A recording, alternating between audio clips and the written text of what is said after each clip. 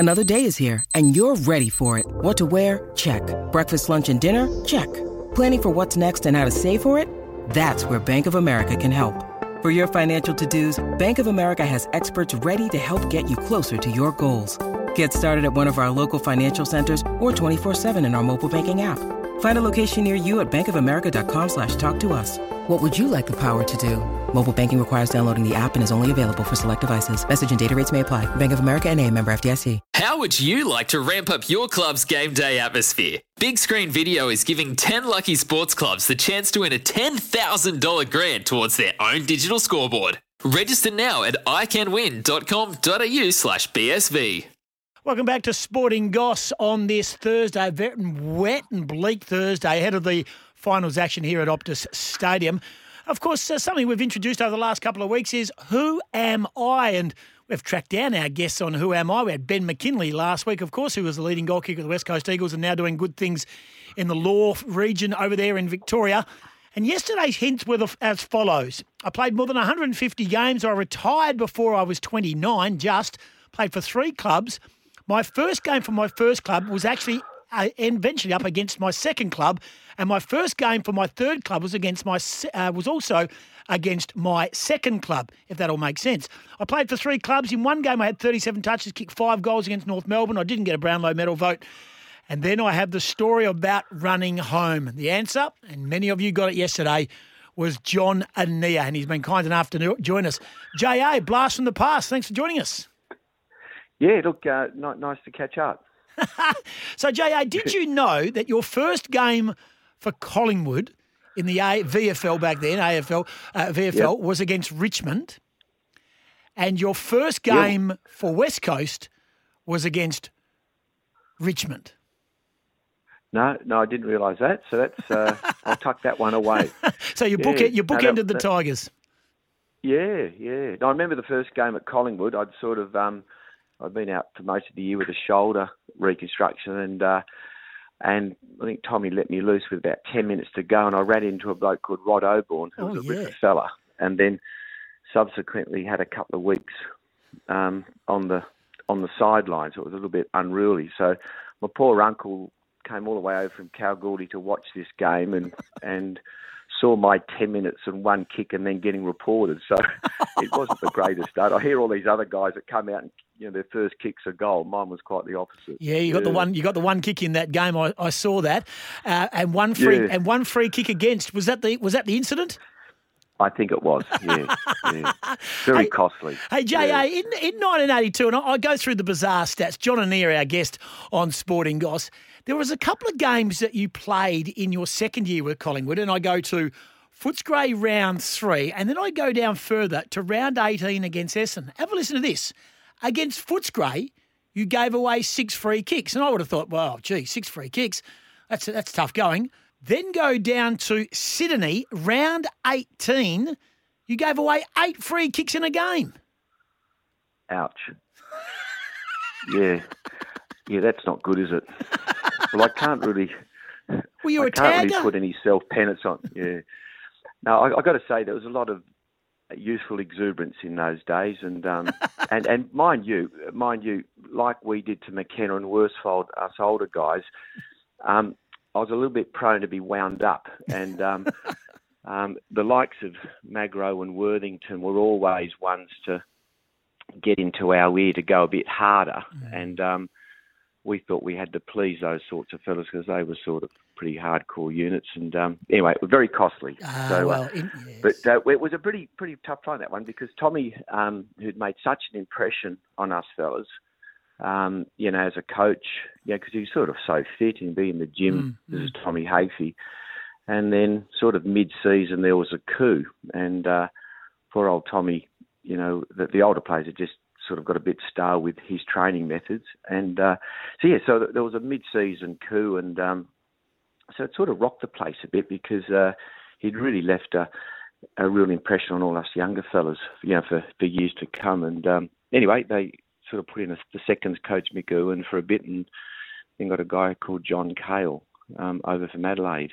So it's a bit of an up and down time there, but a great club. Hey, J.A., you never played a single finals game, in more than 160 games. No, you're right. And where I missed out was with West Coast, and that was in our second year with Toddy. And at the Western Oval again, I ruptured a pec muscle, so that's your big chest muscle. Yep. I sort of did a tackle and felt this ping go in my chest, and it was the most unusual feeling. And I couldn't sort of lift my arm, so it wasn't like a dislocated shoulder, but all of a sudden I sort of put my hand up and I literally had a boob because everything had just sort of recoiled. And I think the week after was the finals, the first finals West Coast were in, and where we just got, that was the infamous sort of point just at the very end of the game there where Melbourne pipped us. Yeah, so that was just a bit of an unlucky sort of timing, I guess, to have that sort of injury. Talk about your footy journey, and when you obviously came back to West Coast, you were an inaugural West Coast Eagle. You'd been at Richmond and were a big part of what the Tigers had done. I think you'd played every game in '86. West Coast is formed. How keen were you to get back? We know Glendinning and Wiley and the like had all sort of got gigs there. Were you a part of that? So you're obviously part of that troop that came back to help set up the West Coast Eagles. Yeah, look, it was a bit of a funny one because I was sort of a bit of a last add-on. I'd resigned myself that I was going to stay in Melbourne, and I'd started physiotherapy there, and so I had a house all set up. So I was really resigned there just to keep playing at Richmond, and it wasn't, but always, and not really thinking there was that opportunity to move back. And then Mossy rang, and just said, look, we're dying we just need one more older guy, and you'd fit the bill. Would you think about it? So yeah, it was a bit of a tough one because I went back to Richmond and said, look, this is sort of in reverse, I guess. You sort of say, look, would you mind if I could head home? This is my chance to get home otherwise. And I think I sort of did them a bit of a favour because unbeknown to me, I think they were in a bit of financial strife. And so yeah, look, it all was just quite a seamless thing. They said, look, we'll let you go. And I had the chance then to come back and sort of, play in a state where my brothers and my parents live. So that was a nice way to finish things off. It certainly was. Now, just I know can you cut to the chase and a story that you always get asked about, the run home from the airport. Now, I've read quotes and I've heard different versions. I think Bluey throws a bit of mayonnaise on and Worsfold and a few of the other boys throw mayonnaise on. When was it? It was after a Geelong game, I've read. Was that towards the back end of your career? No, it was at the start. So I was, that was with Ron, and I was vice captain, but I played a shocker, and so yeah. Look, I was in the midst of physio exams in those crazy days. They used to load up about 15 exams in a term. It was just stupid, and so my brain's just exploding with all that stuff. Then we went down to Geelong, and I had a shocker. And so Ron took me off. I sat there and froze. And then the bugger put me on with about 5 minutes to go. And on the departure from the field early on when he took me off, I'd sort of did a bit of an unruly thing. And so that player met me as I came back on, and his brother. So a big stink started. The siren finished. It was freezing cold. And I think I had about a half a dozen umbrellas launched at me. So I sort of went back into the rooms feeling like there was no love at all from Ron and anyone else. Sat on the plane, and this just stewed up on me. And sometimes I'd sort of go for a bit of a run after games just to sort of clear the air. But I miscalculated, but I didn't realise my home was 21 k's from the airport. And it wasn't until there was a bloke called Tom Stanage, a lovely bloke. Yeah. He spotted me running over the causeway in the white business shirt, Eagle shorts on and socks, and he thought that's a bit unusual. So he parked his car at the brewery, thinking, I think that's who it is. Anyway, he hailed me down at the brewery. He said, "What are you doing?" And I said, "Don't worry, Tommy, I'm fine."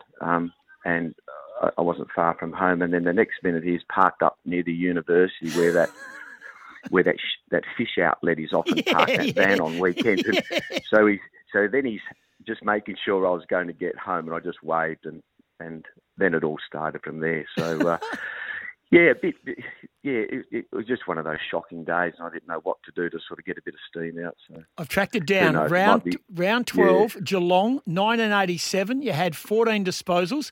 I think you might be talking about the Cameron boys, who are the Geelong brothers. Is that? No, the Hocking. Okay. Boys. Okay. Steve and Buddha. Now, interesting enough, the following week, you picked up 30 touches and 3 Brownlow votes in a win over Fitzroy. Well, there you go. There's no such thing as overtraining, is it? You better tell these exercises.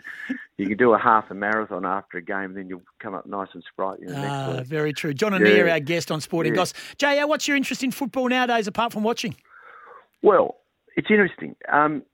What I've sort of just in the phase of completing is I've gone back and looked at, my interest is breeding bulls and cattle. So I've got a little place down at Busselton where I do that, and I've been doing that for a while. But when you buy a bull, there's about 24 measurable attributes about the bull. You know, it's weight, its birth weight, it's, believe it or not, you run a tape measure around its family jewels. There's lots of measurements. Anyway, so I thought I'm going to sort of try and look at coaches in the last 4 years when I started playing in 1980. And we've sort of created about 24 measurable things of a coach. And we've looked at then the premiership coaches and seeing what stands out compared to all the other coaches that have coached over the years. So that's been that's my own involvement footy, putting together this sort of data and about to sort of, piece it together. So it's really interesting, looking at, coaches, what we've worked out is that there's a window of about 5 years. If you're going to be a successful premiership coach, it'll happen in 5 years. That's the average.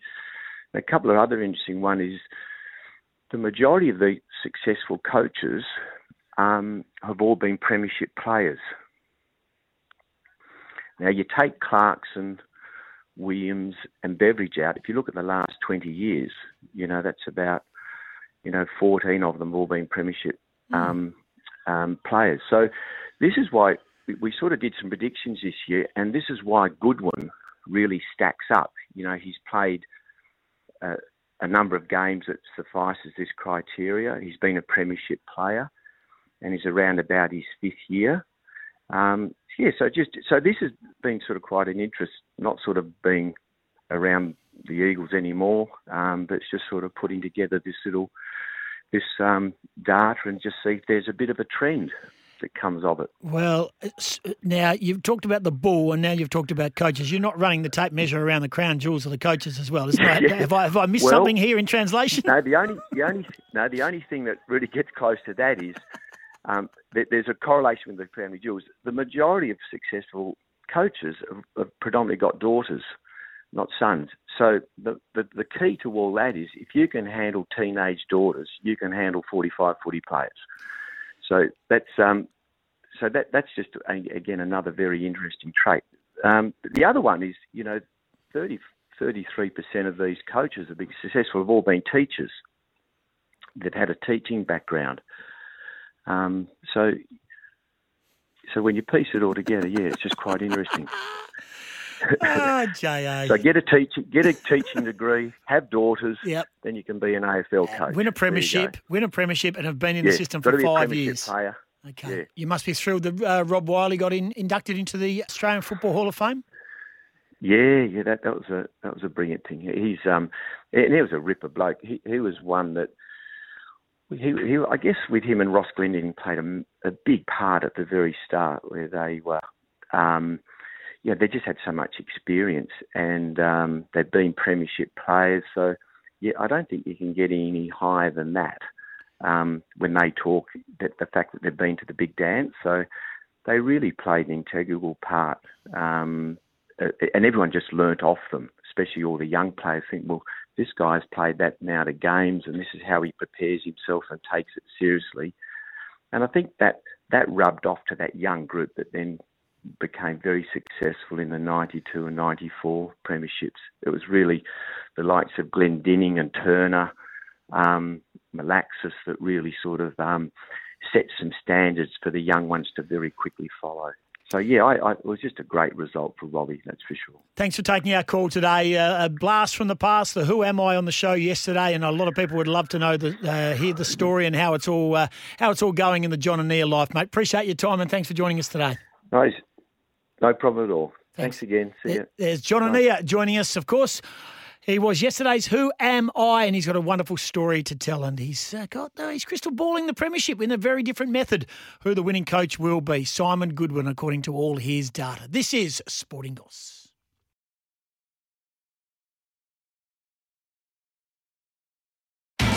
It's Tyre Power's Big Footy Final Sale. To kick things off, you can get the power to buy 3 and get 1 free on selected Toyo passenger car and SUV tyres. Tyre Power's Big Footy Final Sale can't last.